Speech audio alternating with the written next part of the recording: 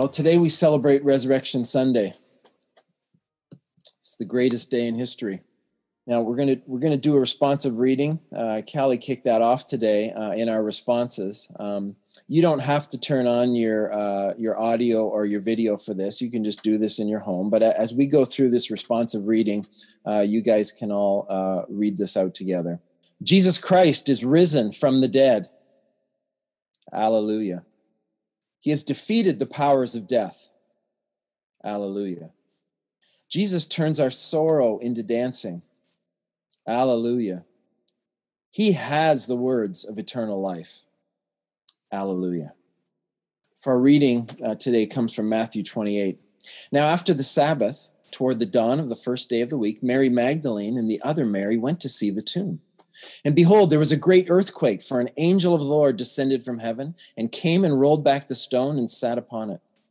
His appearance was like lightning and his clothing white as snow. And for fear of him, the guards trembled and became like dead men. Now the risen Christ appeared to Mary Magdalene. And she told the weeping disciples that Jesus was alive and what she saw, but they would not believe it. Then Jesus appeared to two of the disciples while they were walking, and they in turn told the other disciples, but they did not believe them either. The angel had said to the women, "Do not be afraid, for I know that you seek Jesus who was crucified. He's not here, for he is risen, as he said. Come, see the place where he lay. Then go quickly and tell his disciples that he is risen from the dead, and behold, he's going before you to Galilee. There you will see him. See, I have told you." So they departed quickly from the tomb with fear and great joy and ran to tell his disciples. Well, following that unbelief, Jesus appeared to the 11 disciples, and he rebuked them for their unbelief and hardness of heart, because they had not believed those who saw him after he had risen. And he said to them, "Why are you troubled? And why do doubts arise in your hearts? See my hands and my feet, that it is I myself. Touch me and see. For a spirit does not have flesh and bones, as you see that I have." And then he said to Thomas, "Put your finger here and see my hands, and put out your hand and place it in my side. Do not disbelieve, but believe." And Thomas answered him, "My Lord and my God." And Jesus said to him, "Have you believed because you have seen me? Blessed are those who have not seen and yet have believed."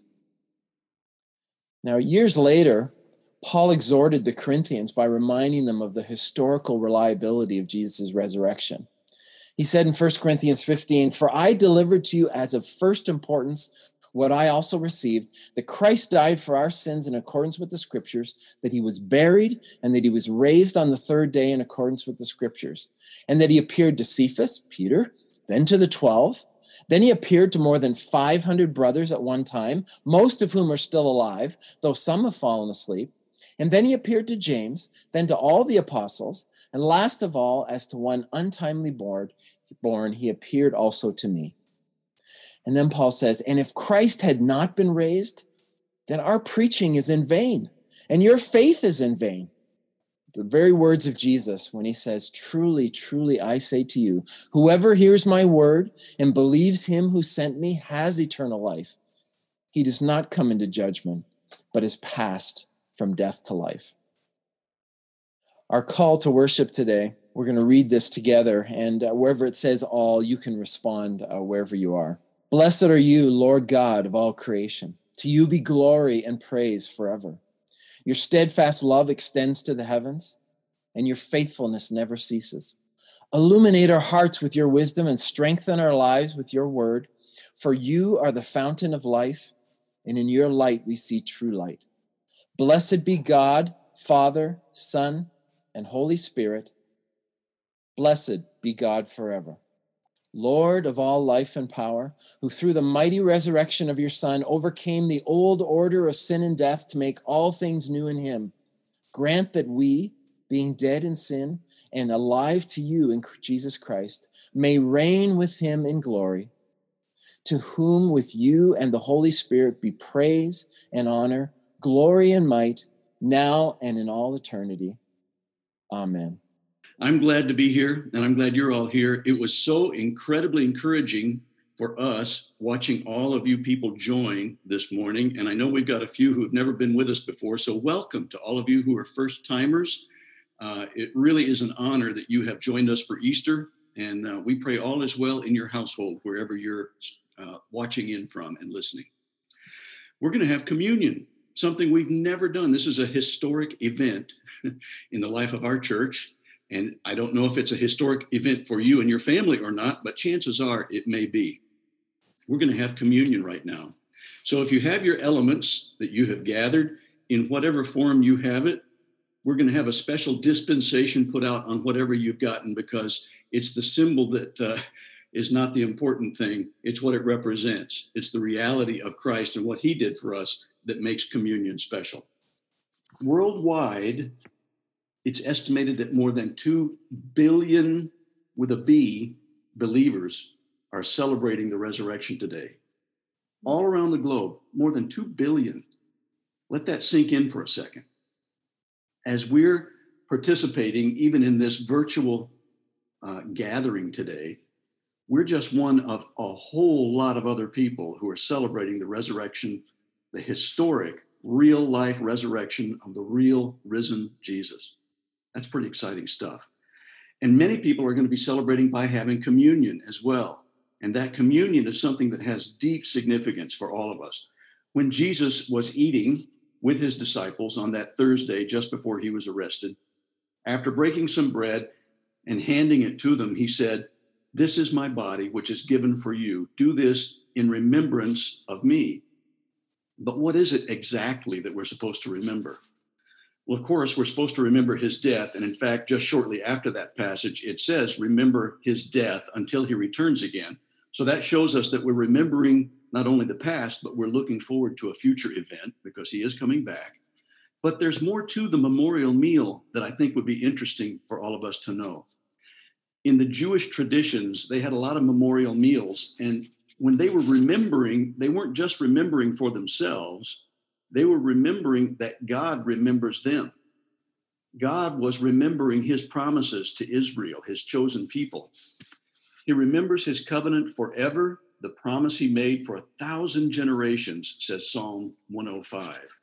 So each time we partake in the bread and the wine, or in our case, juice, not only do we remember Jesus' love expressed through the sacrificial atonement for our sins, but God is remembering his promises to us.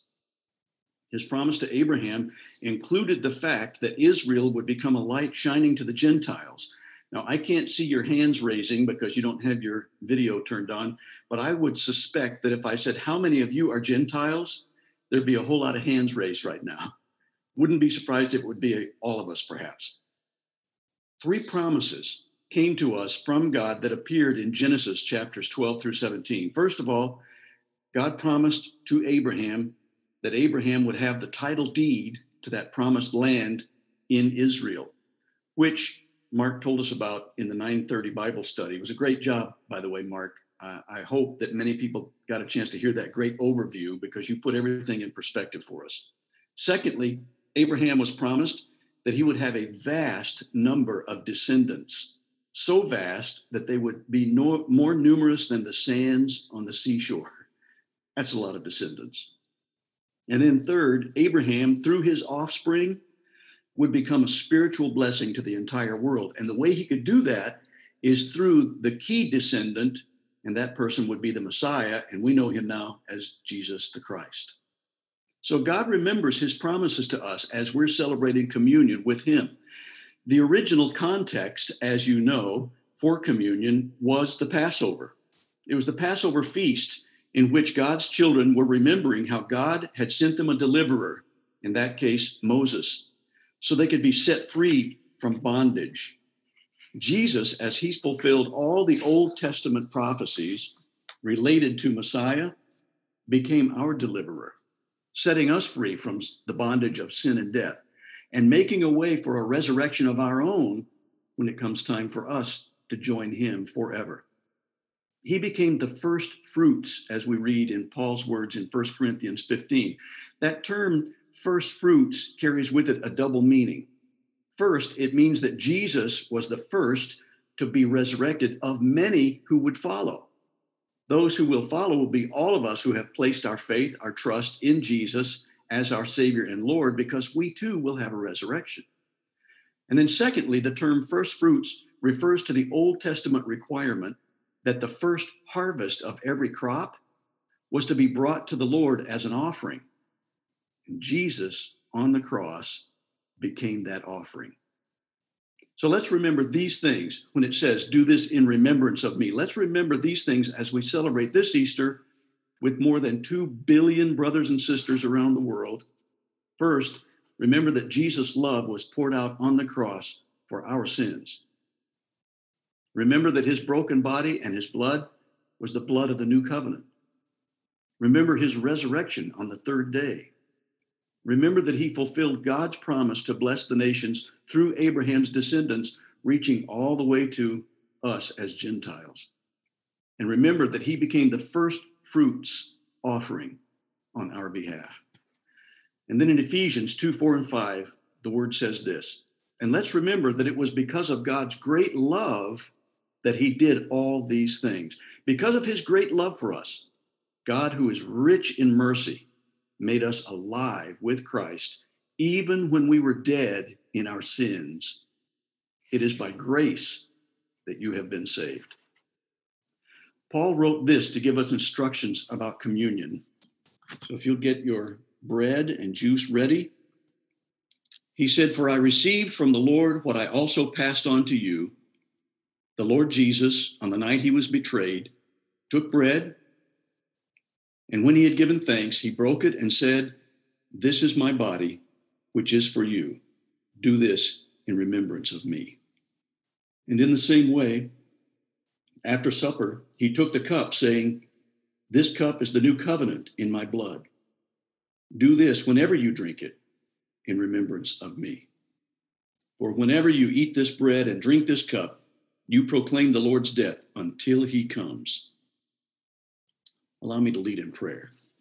Dear God, we remember and we are thankful. You've given us of your love so extravagantly. And the most extravagant gift of all is your Son, who gave himself to us to save us from our sins. It's hard to imagine the grief of a father losing his son. And yet that's exactly what you did. You've been so unselfish and so incredibly generous, even to those who have turned their backs on you. I pray that those who need to return to you will do so. I pray that they will make their way back into your welcoming arms.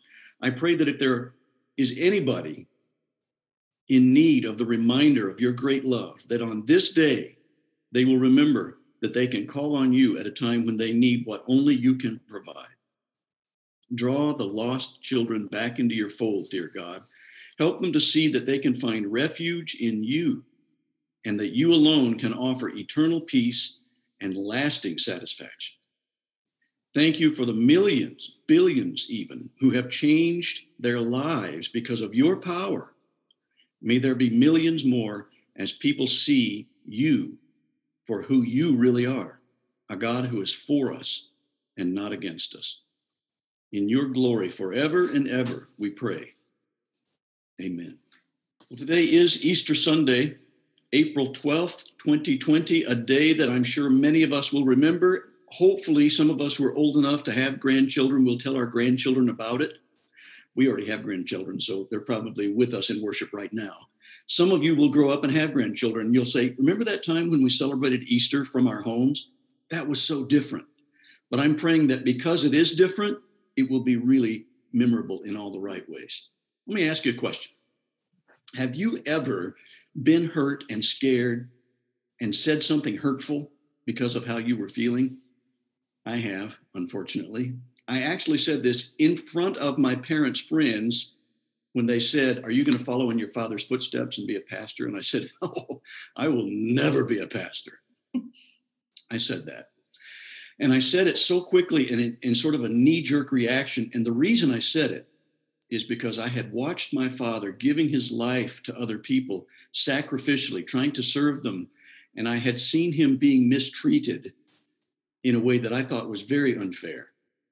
And so I was sort of hurt and still smarting from a recent experience when this came out of my mouth. And I know that my parents were probably deeply hurt by what I said, and yet they tried really hard not to show it because they were gracious. But I was actually set free from the guilt from that because God showed me something later, and I found some relief from that. Because I found out that Simon Peter, who also opened his mouth very often, was forgiven by Christ, even though he had said some things that were hurtful and were probably terribly hurtful even to Jesus because he had denied Christ. And I remembered that Jesus was unfairly treated as well, totally mistreated. In fact, he was crucified. And yet, even as he hung on the cross, he said, Father, forgive them, for they know not what they do. And so I saw my father forgive people, even though he was mistreated, and he went on serving for his entire lifetime. And that gave me the courage to step into a role that I had once said I wouldn't step into. And here I have been a pastor now for several decades. Well, Simon Peter had said, kind of in a bold, brash statement, oh, but Jesus, even if everyone else deserts you, I will never desert you. Bold words. Wasn't too much longer before he said, a curse on me if I'm lying. I don't know the man. Same guy, opened his mouth, denied the Lord, probably felt awfully guilty because of it. And yet, we can see a character arc which happened in fairly short amount of time because Simon Peter found hope in a graveyard. Strange place to find hope, but he found it. Same guy, very different outlook. Let's read something that he wrote later in encouraging other believers in some letters that he wrote to some people back then. He said, praise be to God, the Father of our Lord Jesus Christ. In his great mercy, he has given us new birth into a living hope. And the term living hope is important because that's what we're celebrating today is Christ who is alive. It was the living hope. And that's what changed Simon Peter's outlook. He said, through the resurrection of Jesus Christ from the dead and into an inheritance that can never perish, spoil, or fade. So we know that for those people who place their hope in Jesus, who is alive, we have an inheritance that's being kept very specially for us in heaven, and it will never perish, spoil, or fade. There were some people who used their senses, eyewitnesses to the resurrected Christ. First was Mary Magdalene. I think it's special that God chose a woman, and even a woman who had been an outcast. Mary Magdalene is the one that the Bible tells us Jesus had cast out 7 demons from her. And the word 7 was symbolic, which meant a lot. It meant that she was completely ravaged and taken over by whatever form of this demon possession, whatever that meant to them at that time. And Jesus had completely cured her of that and given her her life back. She was whole. She was affirmed in his love, and she was okay after that. So she was the first to run to see that grave for herself. And some people would say, well, it's silly that she should go out there. What if the stone was still covering the entrance? I don't know. I don't have an answer for that. All I know is that our hearts will lead us to do things even when they don't make sense. And we are so anxious to see people and to see for ourselves. And she loved Jesus more than anybody.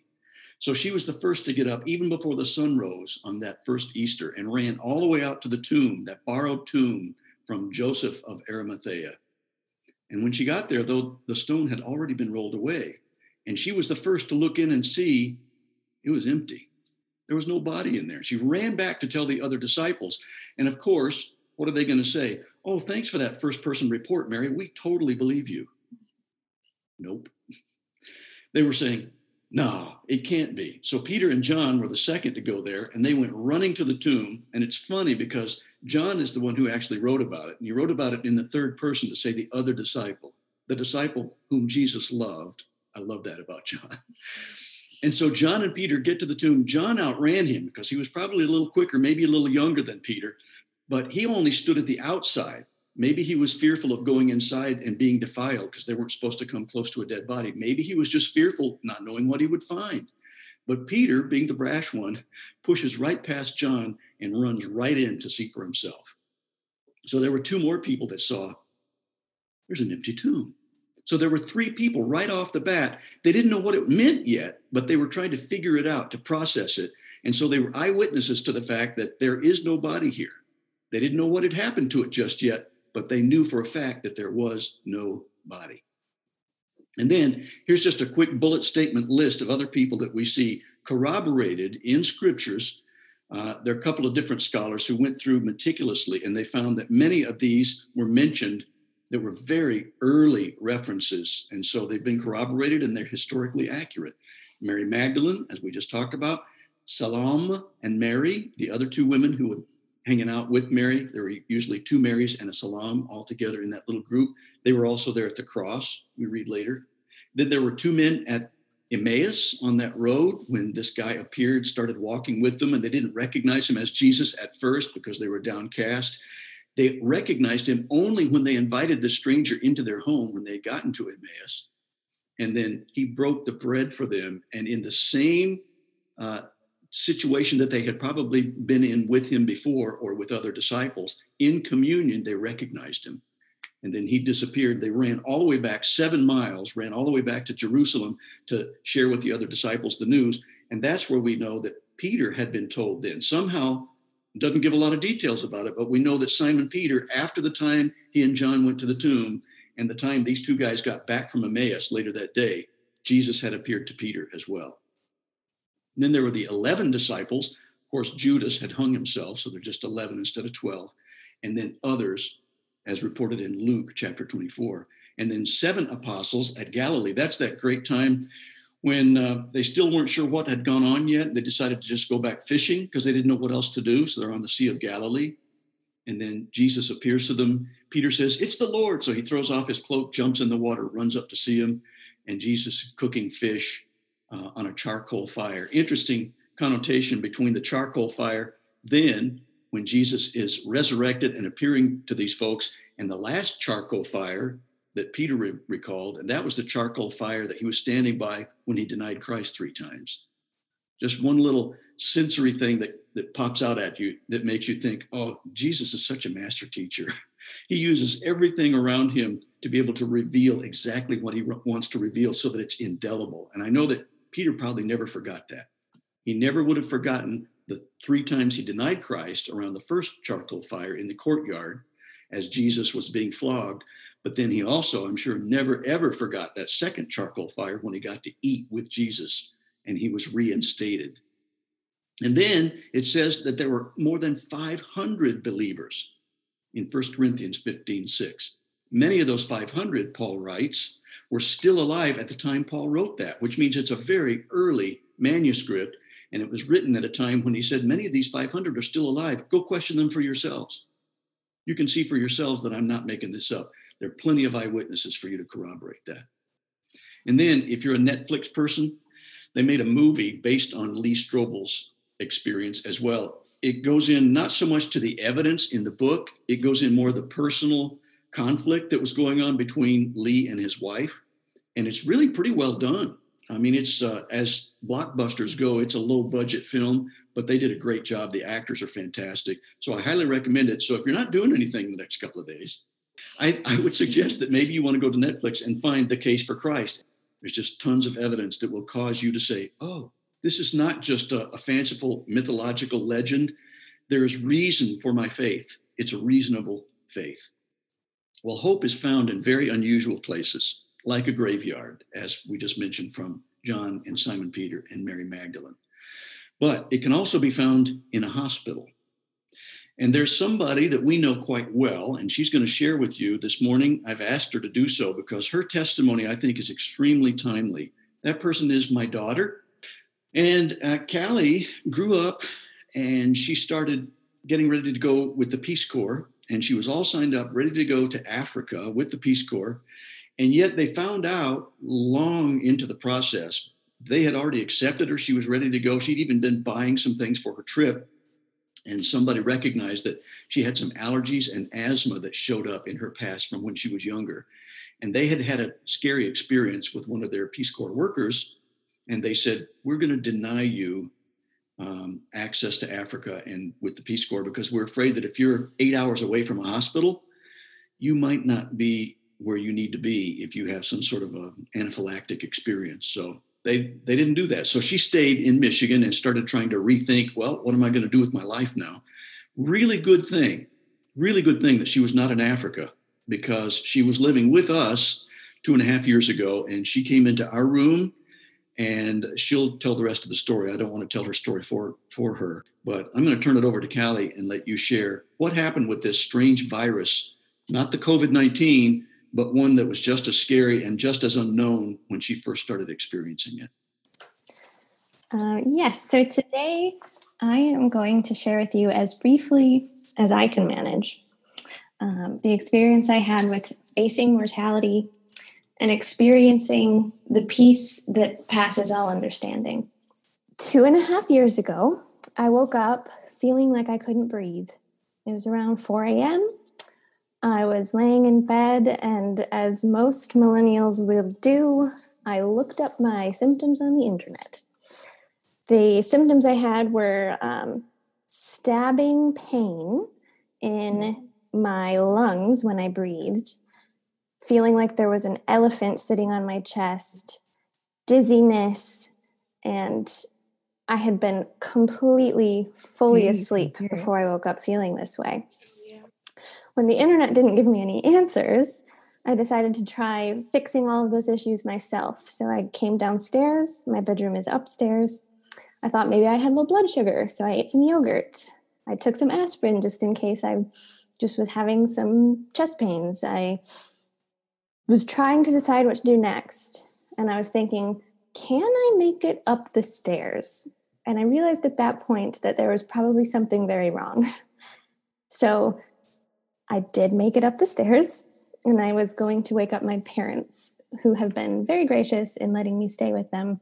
Since when we bought this condo, we thought I was going to be moving to Africa, but that didn't happen. So it's a fairly small place, but it works for us. So I got up to their bedroom and I woke up my mom, and she put her hand on my chest and looked at my face and said, "We're going to go to the ER now." So I, of course, having had childhood asthma, said, well, maybe it's just an asthma attack. So we have an emergency inhaler in the house, and I took that, and it made it a little bit worse. So Mom, who had been doing a lot of cleaning and stuff, was like, I'm going to take a really quick shower. Clark, you drive Callie to St. Joe's, which is 10 minutes away at the time that we left, because it was about 5 o'clock in the morning. And they checked me right in. They took me back. They didn't think of heart issues because at this time I was 26. So they did a chest x-ray to see if I had an infection of the lungs. They did a CT scan to see if I had a blood clot, which if you've ever had a blood clot CT scan, it's very bizarre. They have to shoot the stuff, oh gosh, what's it called? The contrast fluid. They shoot it through you with pressure, and it slinks through your veins really fast, and then it settles where you have the most veins and capillaries and all that. So it felt like I peed my pants, but I didn't. They told me that was normal, so I'm not too worried. No blood clot. So then they had me in the ER. At this point, it was probably 9 a.m. So I'd been there for a few hours. I do get low blood sugar sometimes, so I hadn't been able to eat. I hadn't had coffee, so I had a caffeine headache. And Mom got there probably before I went to get the CT scan. And they were talking about what to do. So I had the doctor who represented me. She was a resident. And then there was the bigwig doctor who was overseeing the whole ER. And her job was to get my story and relay it to him. And his job was to play devil's advocate and give every possibility. And then they would figure out what symptoms matched the best. And my room was right outside the main desk, so I could hear the entire conversation they had. And he thought it might be a panic attack. She said, no, this is a very logical person. She came in with a clear list of her symptoms. She has an inhaler that's up to date, so she's not a panicky type. So they talked through it all, and they decided that maybe it had just been a little minor asthma attack. So they came back in probably about 10 a.m. now and said they're going to send me home. And my mom said, not good enough, do more. And she re-explained what she saw, which was that my face was white, my lips were blue turning black, there was no wheezing, no coughing. It didn't seem like asthma to her. So they had drawn a bunch of blood when I first got there, and they had taken all but one vial with them. So at this point, they took that vial and ran it because, they were like, okay, well, that is a little different. Maybe we'll see what's going on. My nurse, who was the greatest nurse, well, I had about 12 greatest nurses ever during this. So he was the first of my great nurses. He had gotten my IV put in. So he came back in silently, drew 3 more vials of blood and left. And he looked very serious. And then about, 5-10, time is very confusing during this. 10 to 30 minutes later, the entire team came in and they had this somber look on their face. And they said, you had a heart attack while laying on this bed and we did nothing.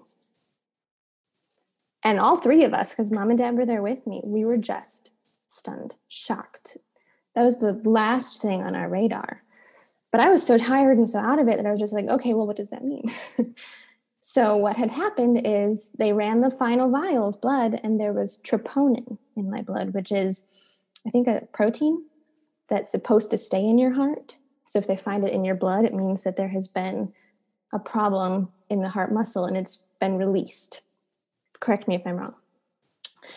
So they said, after everything that we have done, you do look like a perfect textbook case of viral myocarditis, which means a virus attacked my heart and it made my muscle inflamed. So because they were so terrified, they had let me lay there for hours and done nothing. They wanted to do an echocardiogram because my symptoms by this point were subsiding, and they wanted to make sure it was because I was having less symptoms and not because some damage had been done and my body was doing something strange. So they said they were going to admit me, but first they wanted the echo done in the ER so they could make sure I left the ER not in worse shape than I came in.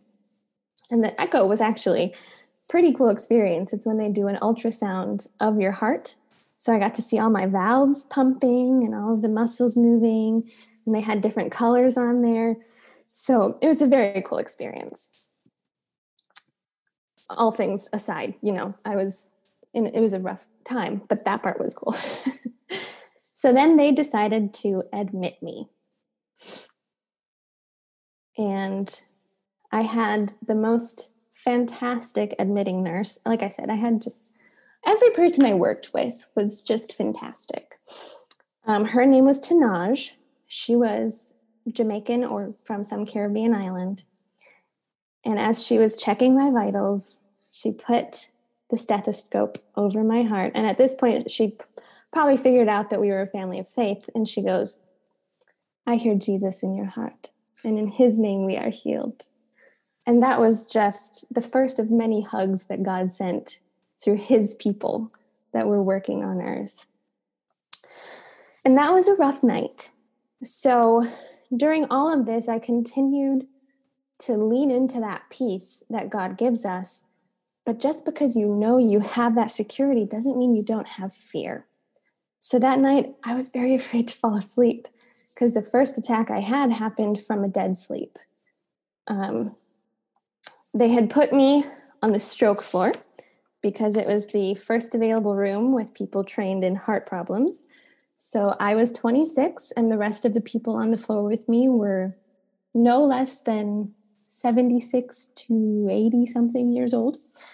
So a few different doctors came into my room during the night to see the young girl with a heart problem.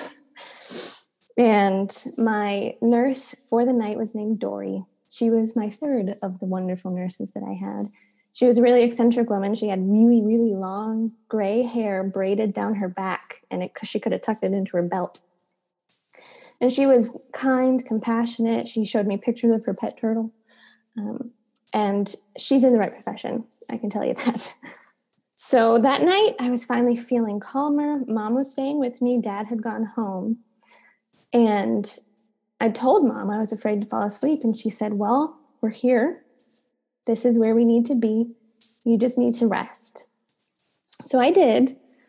And about 2 a.m.-ish, I had the big episode. So I noticed something felt wrong when I woke up because my IV was painful. And that was the first sign that my blood pressure was elevating. So I woke my mom up and she goes, well, call the nurse. And I was like, right, hospital.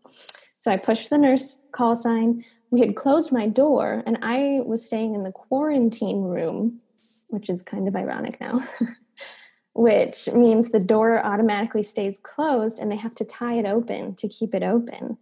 So Dory came in when she saw I was not looking so great. She tied that door open. She called for some assistance, and I think within about 5 minutes, there were 4 crash carts in there. I had an entire bag of IV fluids pushed through the IV into my system because my blood pressure dropped.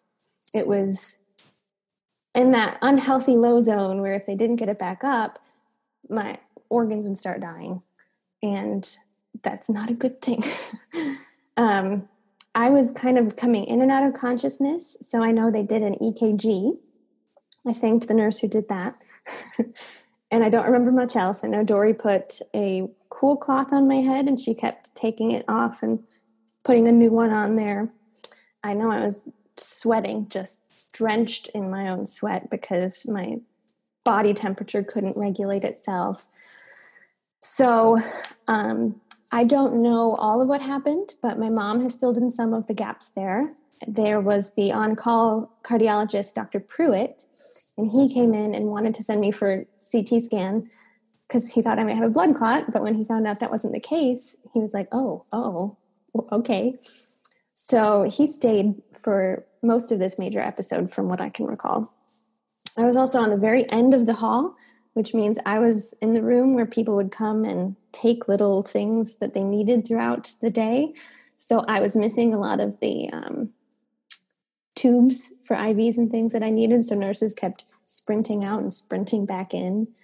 They had to bring in a specialist to draw some of my blood because they wanted to see what was going on, but none of my blood was coming out because my blood pressure was so low. So this lasted for about 4 hours. And then they were finally able to get my blood pressure back to normal. And Dory stayed with me the whole time. And when everything calmed down and the crash carts left, she came in and put a warm blanket on me. She put a warm blanket on my mom. And then she brought her station in and did all of her notes sitting next to my bed because she was scared for me. And in the morning, I woke up and on the door, there was a big sign that said fall risk. So apparently in the night, I was deemed fall risk. And Dory came in before she left for her shift to tell me I had scared her and to not do that again. And that's a little, unnerving.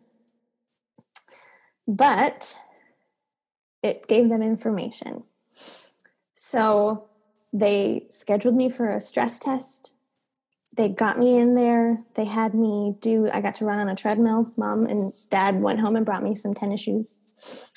And as they were doing the test, they weren't seeing anything too suspicious. But then after the test was done, when I was sitting down, I was wiping all of the ultrasound fluid off because they have to cover your entire torso in ultrasound fluid. And they caught one of the little flares that I was having. I was calling it a flutter because it feels like when your heart skips a beat, but then it leaves you short of breath in my case.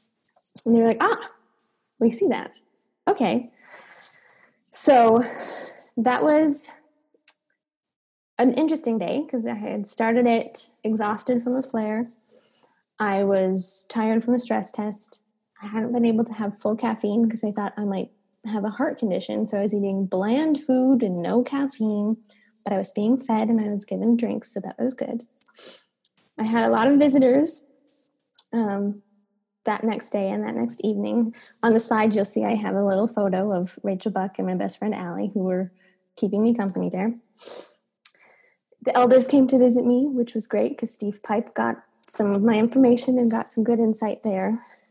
And my doctor, Dr. Kazanji, she was the internal medical doctor. She wanted to make sure she ran every test possible, test for everything that might be. And they ruled out everything else and officially gave me the diagnosis of viral myocarditis. But to know what virus had attacked my heart would require a biopsy of the muscle. And I said, no, that's fine. I don't need to know. Please leave my heart muscle alone. Thank you. And they were fine with that. So the night before, when I had had my big flare, they had given me oxygen. They were giving me fluids. They were really intervening. And in order for me to be able to come home, they needed to make sure I could make it through one of these without assistance. So the next time I had one, they did not intervene that way. What they did is they gave me 800 milligrams of ibuprofen, which is an anti-inflammatory, to see how my system dealt with it. And surprisingly, it helped a little. It still was painful and long and exhausting, but I didn't need oxygen and fluids, and my blood pressure didn't spike and dip. So that was good news. They still kept me an extra night to make sure everything was safe. So I was very thankful when Dory came back in and had requested to be my nurse for that second night because she wanted to be with me. And again, she stayed with me during all of her rounds. She would leave and then come back and take her notes next to me. And I felt like that was another one of God's hugs he was sending through his servants here on earth with God's hands. So I went home with the plan of ibuprofen for pain. And that was it. And I was basically on bed rest. I had no timeline for when it would be over. There were times of discouragement and sadness. I lost a lot of weight because I had no energy to move when I wasn't hungry. Mom took good care of me, made lots of very healthy foods for me to eat. I had no energy. Taking showers caused flares. Waking up caused flares. What flares are, we called them flares. They were basically a Charlie horse of the heart. So that inflammation got too much for it to handle because of whatever reason. And it would kind of like seize up a little bit. And it felt, stabbing in the lungs because I was having pleurisy where the oxygen wasn't moving. It was rough. I had about 3 flares a day for a few months. But I started the journey back to wellness. I slept most of the day for the first few weeks. I had a flare most mornings, sometimes a few a day. When I showered, I would have a flare. But there were people who were lifting me up and supporting me. Michelle and Kelly came and had tea with me. My best friend Allie, when I was strong enough, would come and drive me to Target in the evening so I could lean on a shopping cart and walk around. My neighbor Tammy, she was going through her own health crisis, and we were sharing books and making healthy food for each other. And I'm making her banana bread when she finally was in remission. The Steeds, they would bring over Breath of the Wild on the Switch, and I would play that and escape into a new world. My cousins Seth and George, the Vales, they visited, and Mike made me birdhouses to paint, which we still have a birdhouse up there. And all of LWCC, I felt the prayers that you were lifting me up every day. And there were people praying near and far. Margaret Van Meter is an incredible prayer warrior, and she was on my side the whole time. My mom's friend, Patty, she said she wouldn't stop praying until she was told the praise report to stop. So I had prayers from her for months. And day by day, I was getting a little bit stronger. I still couldn't sing. I couldn't work. I couldn't shower without having a flare. But I was getting better. And then in November, I had a relapse where my symptoms shifted. So it went from a few 1, 2, 3 flares a day to a constant stabbing pain through my sternum. And that was in about November, I want to say. And my general practitioner doctor said, I was there for a regular checkup, and he goes, no, you're not okay. I need you to go to the ER. So we called ahead.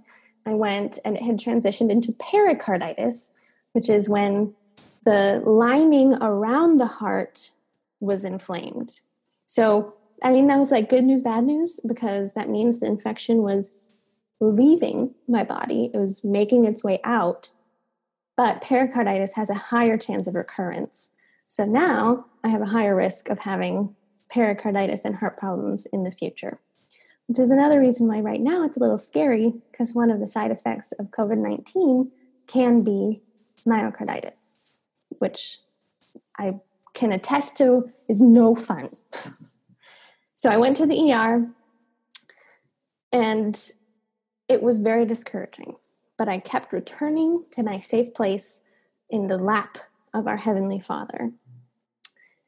And then I finally got to go to church. I went on Christmas Eve.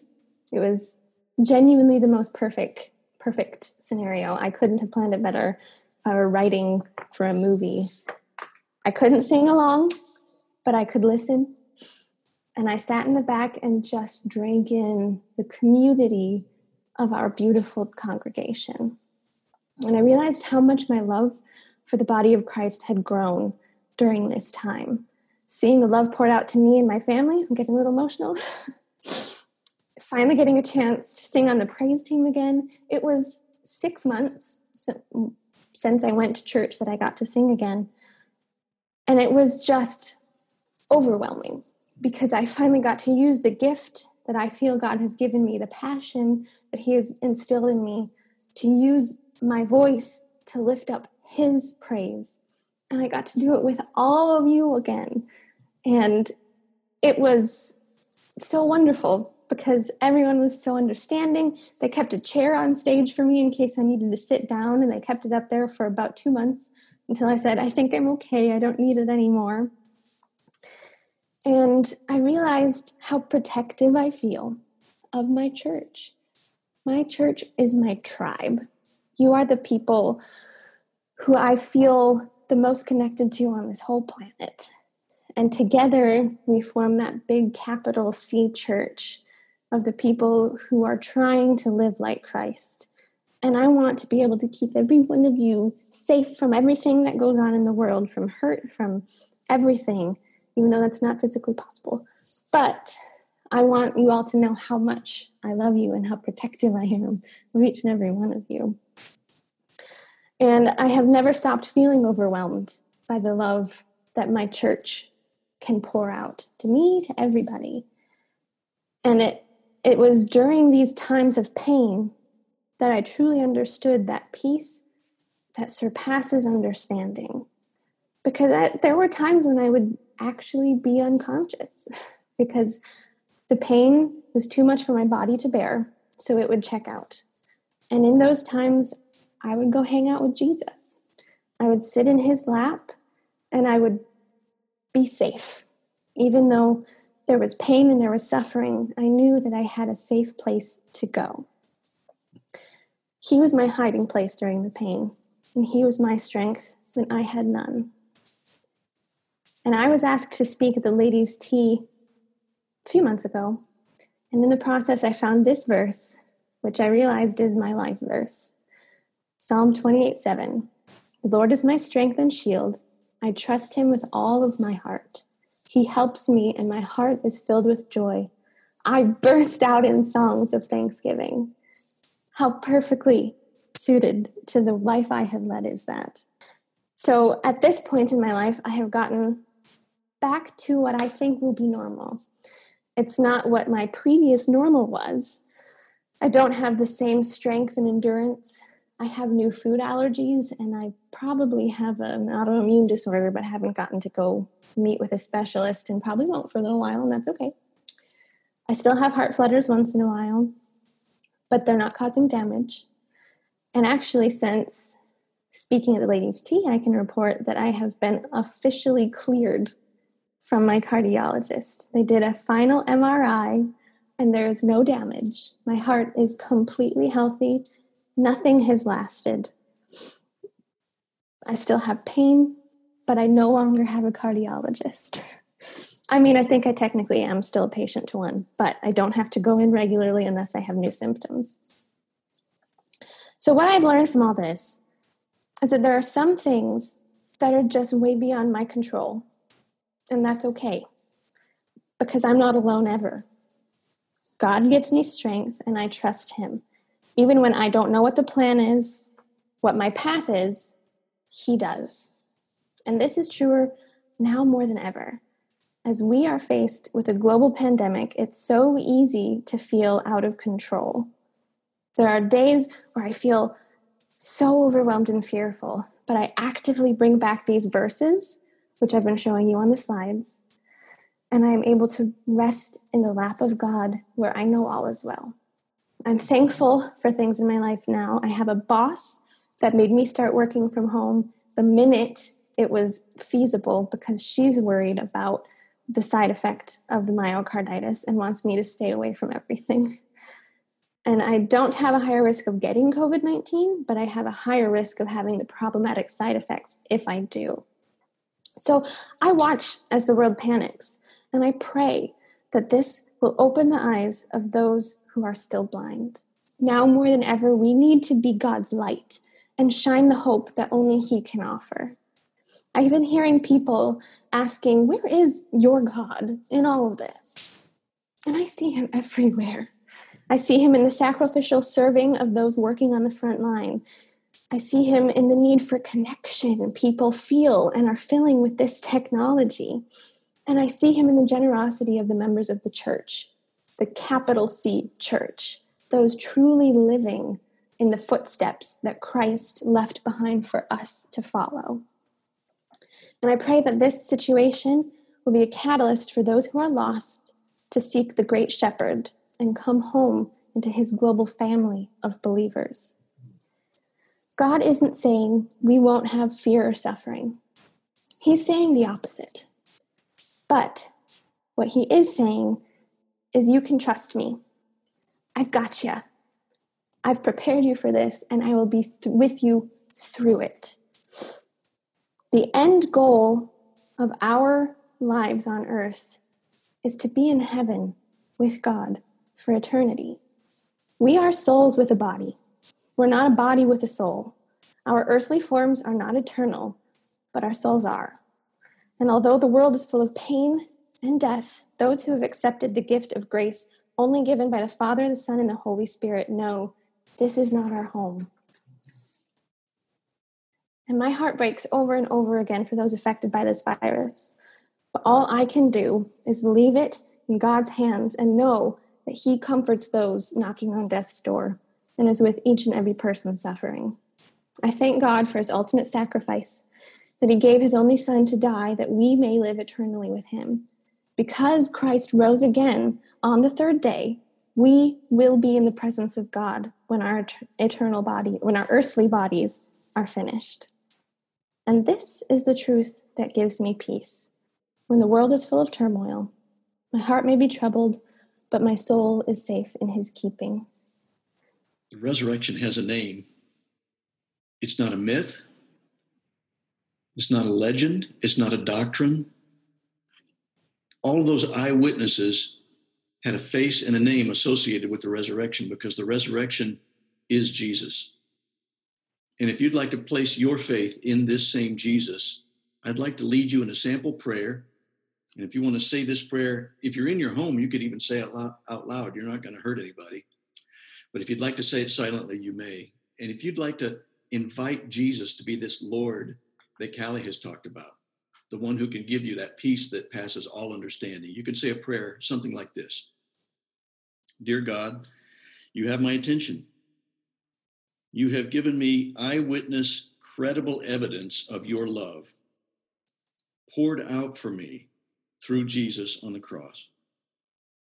I know that I've fallen short, and so I know I need your forgiveness, and so forgive me of my sins. I believe Jesus Christ is your Son, and I believe that he died for my sin and that you raised him to life. I want to trust him as my Savior and follow him as Lord.